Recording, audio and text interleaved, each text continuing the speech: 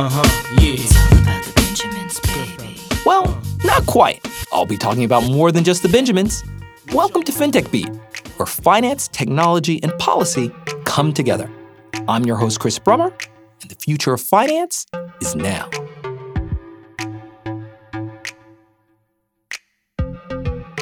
For centuries, banking has been a relatively stable legal concept, one referring to the transformation of customer savings deposited at banks into loans. But in the past decade, an explosion of innovation has initiated the unbundling of core operations of banks, with fintech firms aiming to replace slices of the supply chain of lending, custodying, underwriting, and other services normally packaged together. But regulatorily, these institutions look very different from banks and often lack the licenses and operational flexibility and benefits that regulated institutions have had. Now, this has led to calls in some corners of the ecosystem to increase the number and kinds of licenses available to fintechs, and in turn enable larger aspirations for cheaper and more inclusive services for the underbanked. Others, however, have criticized anything that could be viewed as a watering down of key protections designed to protect depositors and consumers. Now, this kind of debate can be difficult to track. So to help break it all down, I am pleased to have three renowned thought leaders in the space. Dan Ari, a law professor at Cornell who specializes in financial regulation and risk. Caitlin Long, the CEO of Avanti, a bank launched to serve the digital asset industry. And Michelle Alt, a partner at the New York consulting firm of the Claros Group. We be the Jericho Turnpike Bandit. Best competition, try to troop my way. I say the song you never heard before. I feed the famine in the mind. So mind your manners, baby. Caitlin, maybe you can take us through the major decisions one makes when it comes to chartering a bank. After all, you've started one yourself. There's just a very wide range of options that at least are theoretically on the table. Maybe you can break it down for the uninitiated. What are the basic kinds of decisions, the basic forms of charters that are out there, and who regulates them? For bank charters, there are a couple of different buckets. One is, do you need a national charter or do you need a state charter that can operate nationwide? Because we have what's called a two-tier banking system. We have federal charters and we have charters issued by each of the 50 states. And then the next question is, do you want to become an insured bank and get FDIC insurance? And if so, then do you choose to become a member bank of the Federal Reserve? And so essentially, if you're a state bank, you're either being regulated at the federal level by the FDIC or by the Federal Reserve itself. Lots of choices. So we have this state and federal line of demarcation, which really hones in on the initial chartering or licensing, and then another supervisory line of demarcation, even at the federal level, as to issues concerning the FDIC and perhaps the Fed. But it's also, of course, worth adding that there are charters that grant larger wholesale licenses for some banking activities and then special purpose licenses. Could you maybe add a word or two as to what they're supposed to be getting to there? Well, what's interesting is if we step back, banks are at the pinnacle of the type of financial regulation in the United States. They have the strictest regulation. If you step back one level beneath that, it's generally speaking trust companies, which can do a lot of the same things banks can do, but don't have to take deposits. Literally, they're not authorized to take deposits, so they have to bank with a bank. And then below that is what we call fintech charters. This is typically companies that are regulated by state money transmitter or state consumer lending licenses. And they also have to bank with a bank. So you can see how banks who don't have to bank with a bank are at the top of that pyramid. They get the ability to do a lot more things than the other types of charters that give them less flexibility. But in exchange for that, the banks have a lot more regulation. They are examined annually. They have much higher capital requirements, and they have a number of other compliance requirements that they have to comply with, in part because they do the compliance surveillance work for those other two types of charters, the trust companies and money transmitters that don't have as high a level of supervision. What's really funny is, it doesn't take long to go from 0 to 100 when it gets into this kind of conversation. And we're already talking about banking with the bank, where we're using the same words to describe ultimately different but overlapping kinds of services. Michelle, so we've heard this queued up by Caitlin, but, a lot of your work is advising people as to what kind of charter to take. How do you look at the universe of available options for financial institutions, and what do you view as their varying rights and again trade-offs when it comes to their permitted activities and obligations? Okay, so I'll try to be really quick. I break down the constellation of charters into those that are subject to the Bank Holding Company Act and those that are not. And for fintechs, this is usually a very important distinction. Most fintech applicants do not want a charter that will subject the broader company to Fed oversight. And that is because the broader company may be engaged in activities, often technology-based, that are not permissible for a bank holding company. So it really is just a non-starter for that. So within those, let me just really quickly go through what are exempt charters and what are non-exempt charters. So when we come to the bank holding company exempt charters, number one on the hit parade is the Industrial Loan Charter, the ILC, also called Industrial Bank. This is by far the most controversial charter. An ILC is regulated both by the issuing state. There are about 6 states that provide an ILC charter, Utah being the most notable among them. And they are regulated by the FDIC as well. An ILC is a great charter to have because you can pretty much do whatever a full service bank does through an ILC, with certain limited exceptions that, frankly, you can work around pretty easily.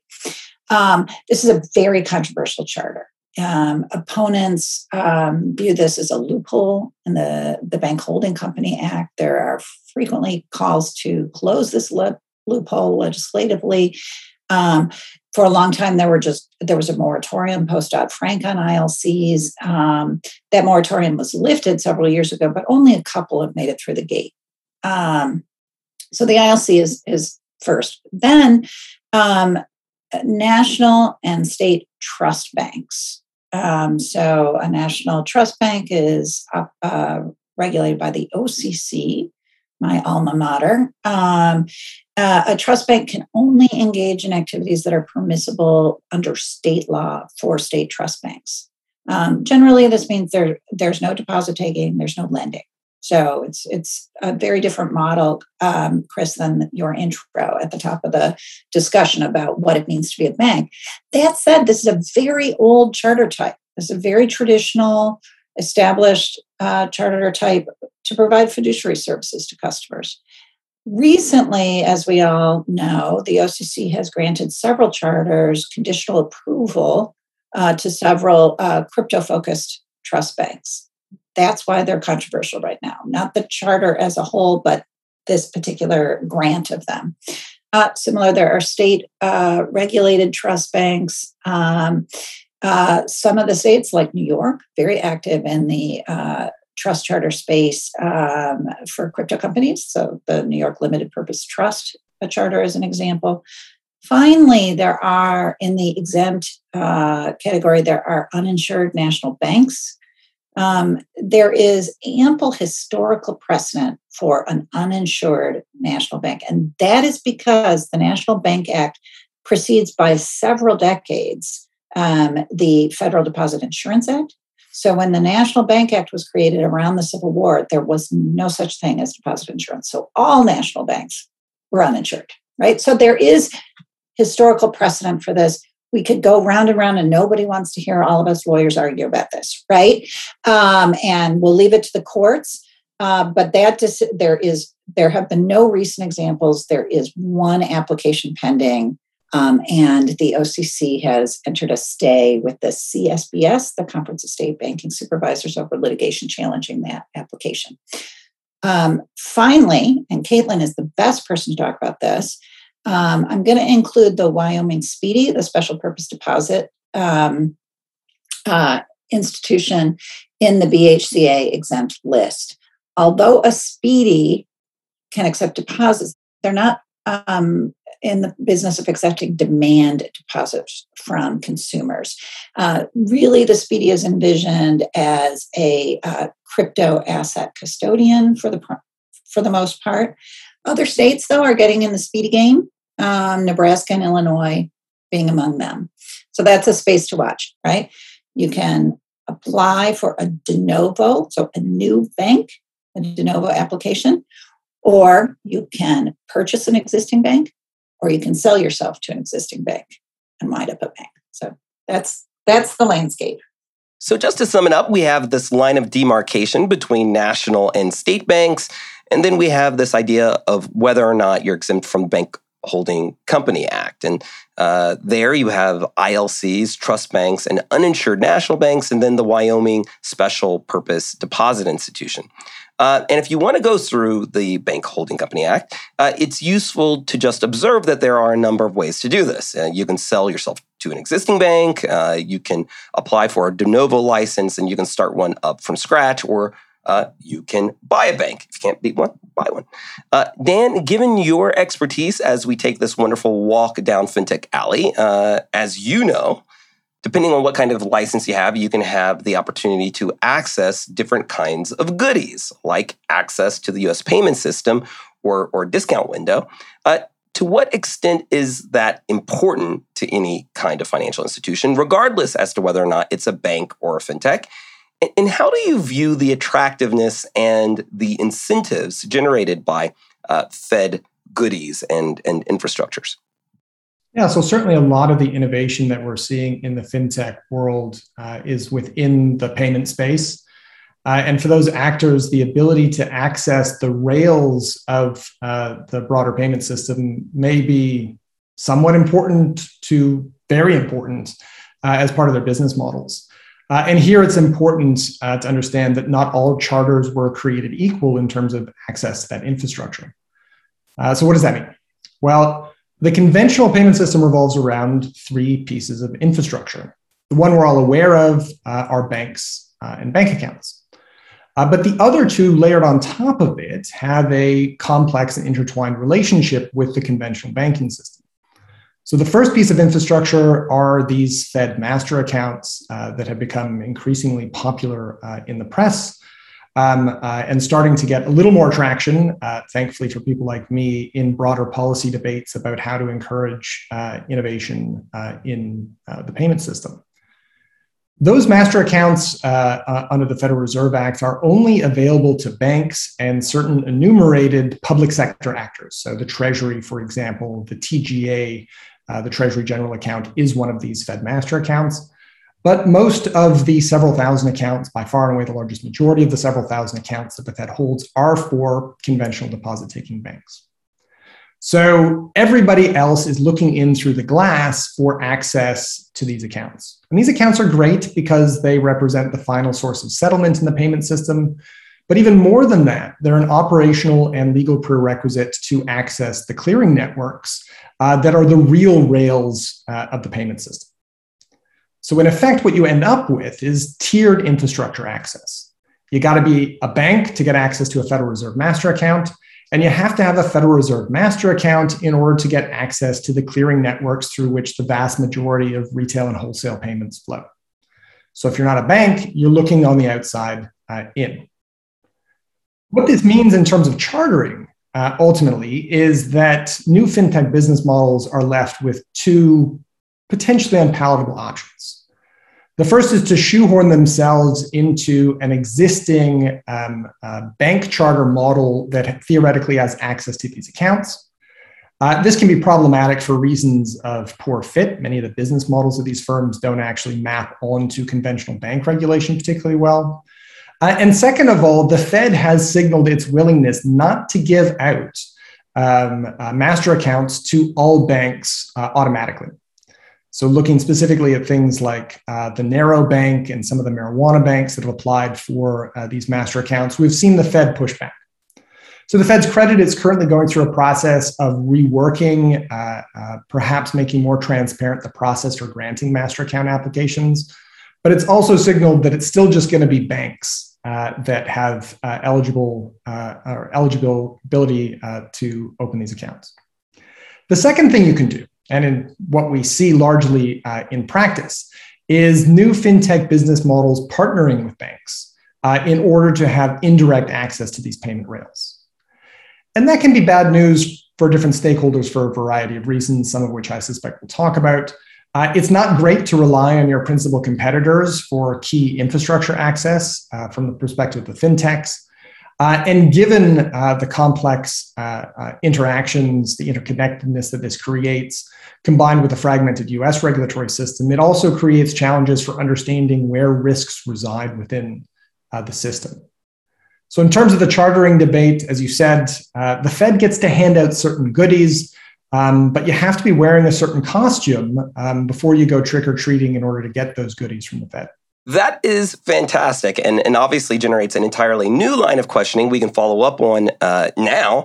Caitlin, you've been very vocal about how the technology deployed in any context actually matters, and that crypto specifically creates a kind of settlement cycle that doesn't necessarily map onto the expectations and assumptions grounding parts of sort of the legacy banking system and banking regulation. Maybe you could elaborate on that.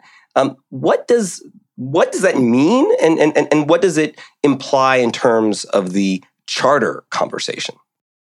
Sure. Well, one thing we know we needed in the crypto industry is direct access to banking services. There's a lot of settlement risk that exists between traditional US dollar payment systems and crypto. They settle on very different timing cycles and very different finality cycles. Crypto payments cannot be reversed. ACH payments, we now know, thanks to the new rules, can be reversed for fraud by a consumer for up to 2 years later. So you can very easily see how these systems do not fit well together. They have very different rules. And banks are generally speaking updating their books and records once a day.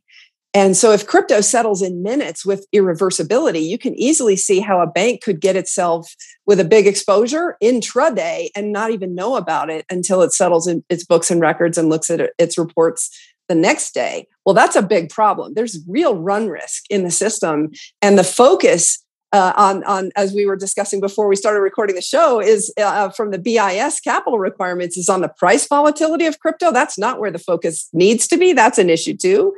But there need to be special rules for how crypto gets settled inside banks, precisely because of these very different settlement issues. And the traditional payment systems don't need to distinguish between these settlement systems because they're all designed to work together and essentially settle overnight. But that's not the way crypto works. And crypto is a different animal. I said in 2016, and I will repeat it again, crypto is going to take down a GSIB if we don't get this right. And the way to get this right is to segregate all the crypto because it settles on such a different settlement cycle with irreversibility and put it in a special purpose charter.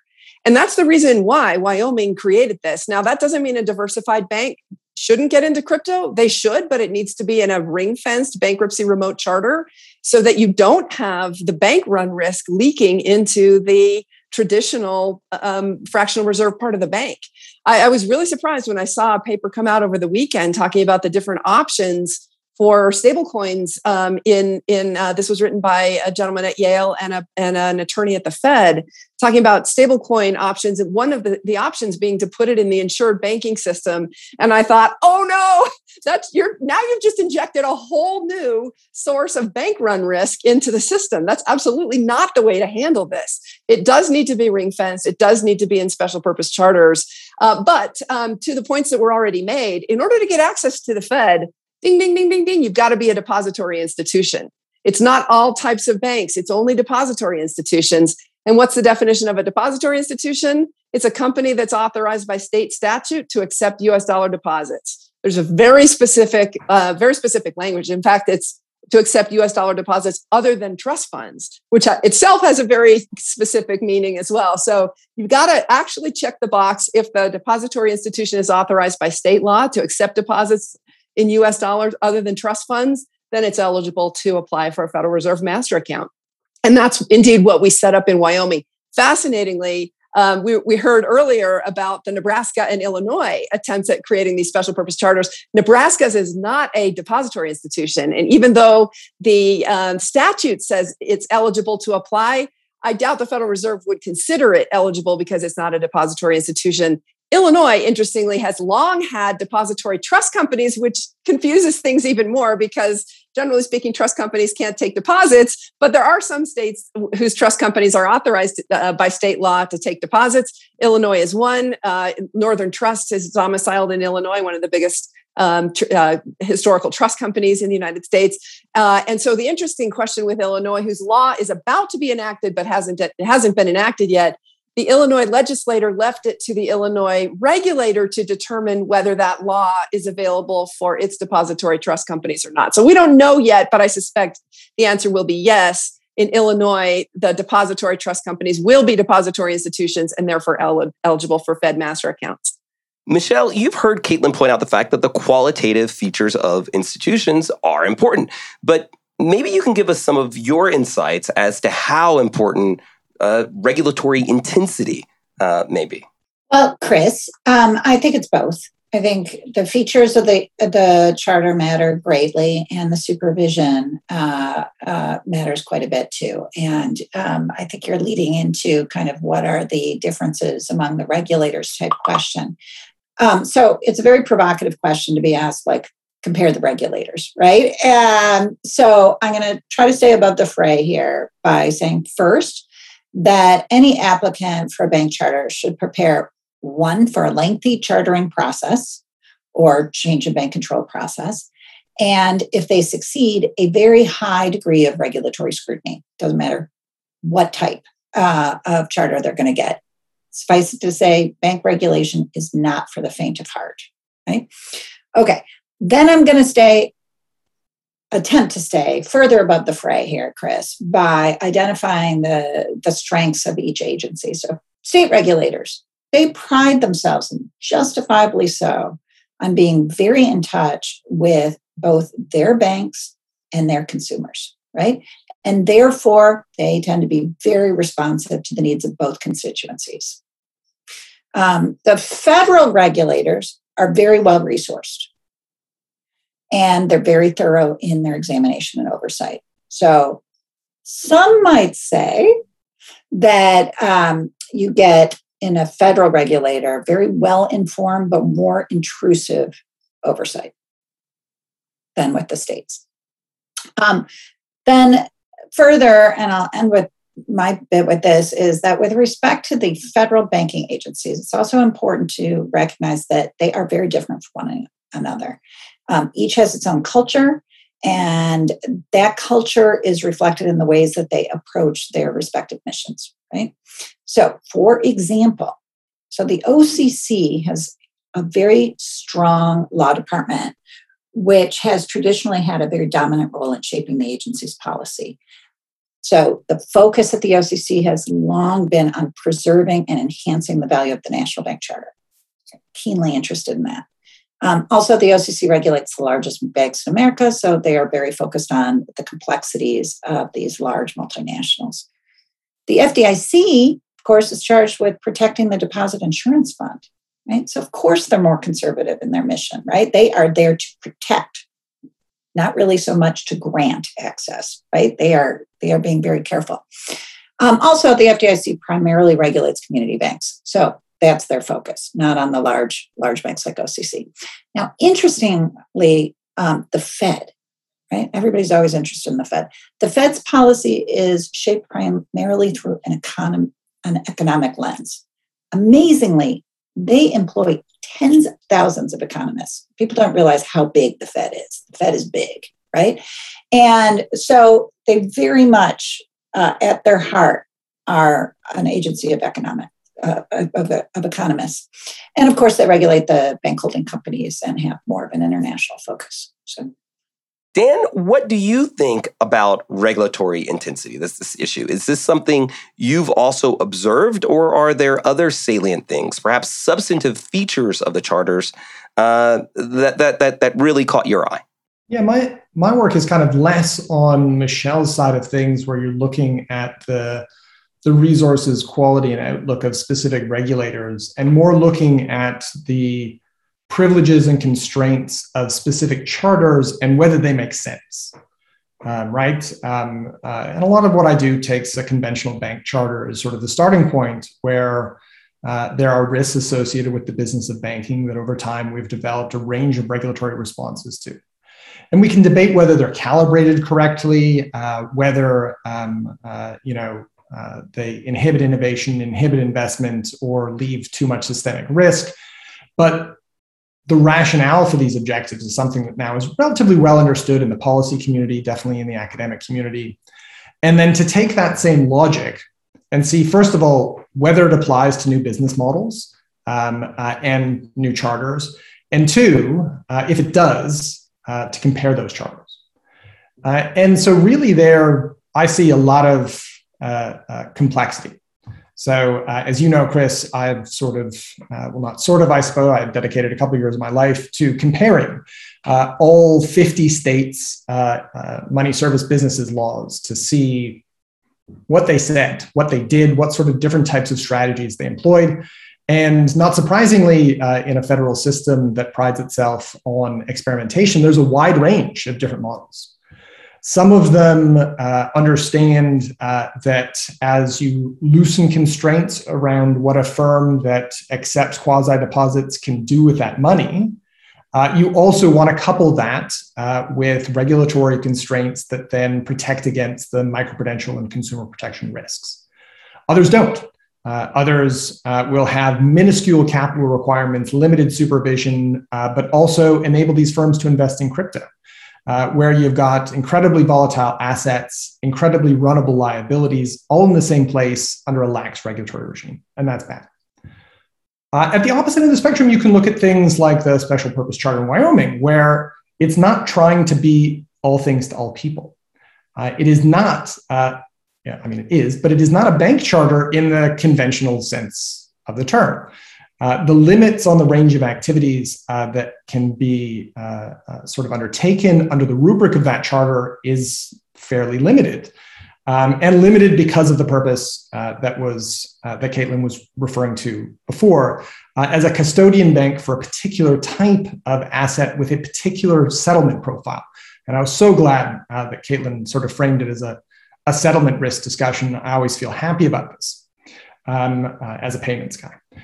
And so you got to look at each charter individually. You got to look at what it's trying to do, the risk that the business models ultimately pose, and then whether the regulatory system actually reflects those business model specific risks. And I agree that the recent Gorton and Zhang paper, sort of its fundamental flaw is that it treats an industry as being homogeneous in a way that it just fundamentally isn't. And I know you didn't ask this, Chris, but I have to then finish off by just saying, this was my fundamental problem with the OCC's proposed fintech charter, is that I had no idea what it was.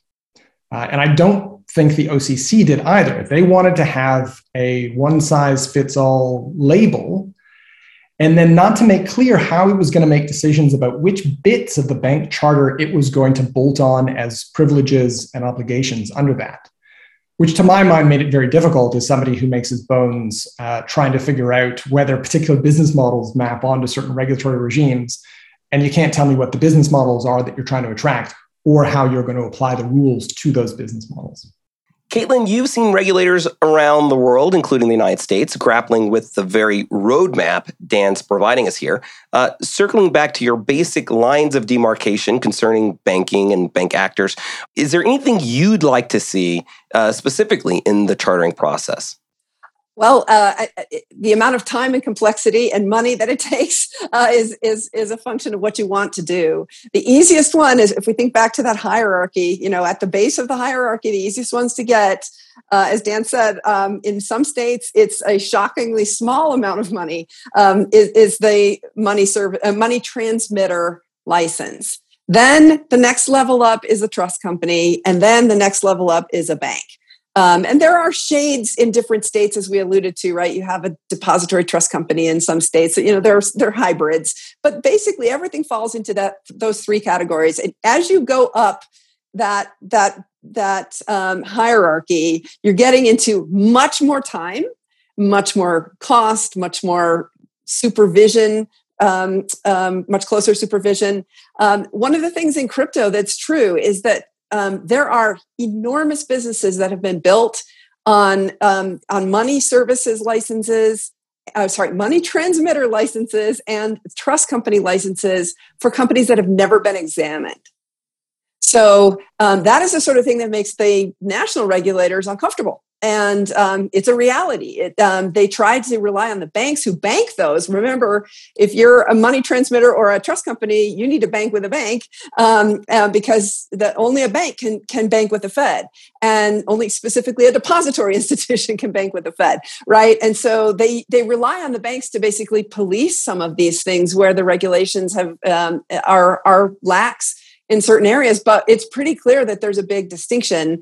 And what's also happened, because this is a broader discussion that applies more than just to crypto, to all fintechs, what's also happened in the last couple of years is there's something called transaction splitting that has taken place where unlicensed fintechs, all the fintechs don't want to have to be licensed, right? It means regulation. So they want to be able to say, well, we're just a tech company. We're just providing software. We're not actually touching customer assets. And so what happens is they rent the licenses of a licensed entity. And so what you have, if you think back to that hierarchy of the money transmitters, the trust companies, and then the banks, what you have down below actually is in the basement is the unregulated ones that are trying to rent the license of one that is regulated by splitting the transaction so that the licensed company is the one that handles the asset on the part of the consumer.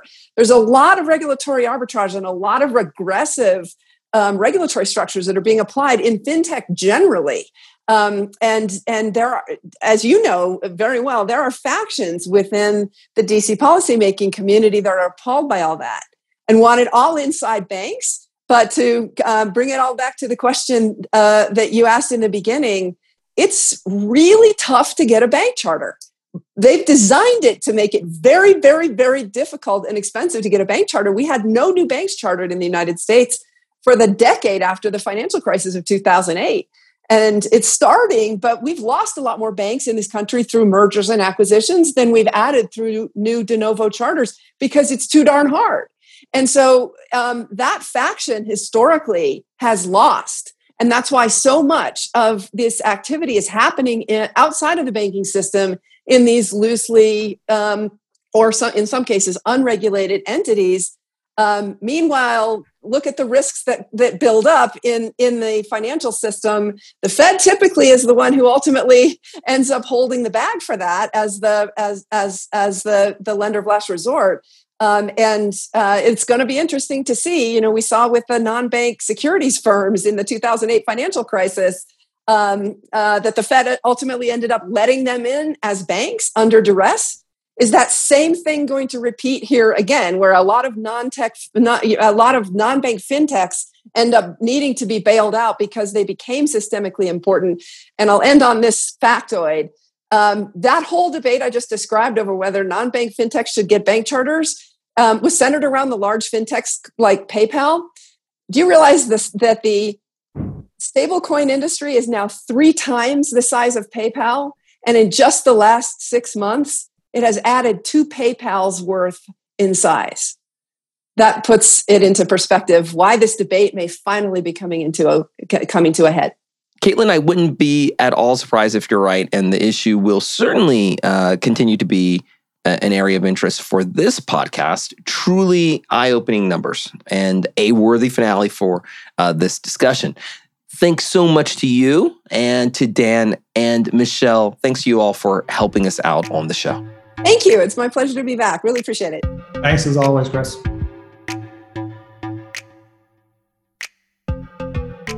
Listening to Dan, Caitlin, and Michelle, it becomes pretty clear that the challenge of defining what is banking derives, at least in part, from the challenges of understanding the technology used to support it.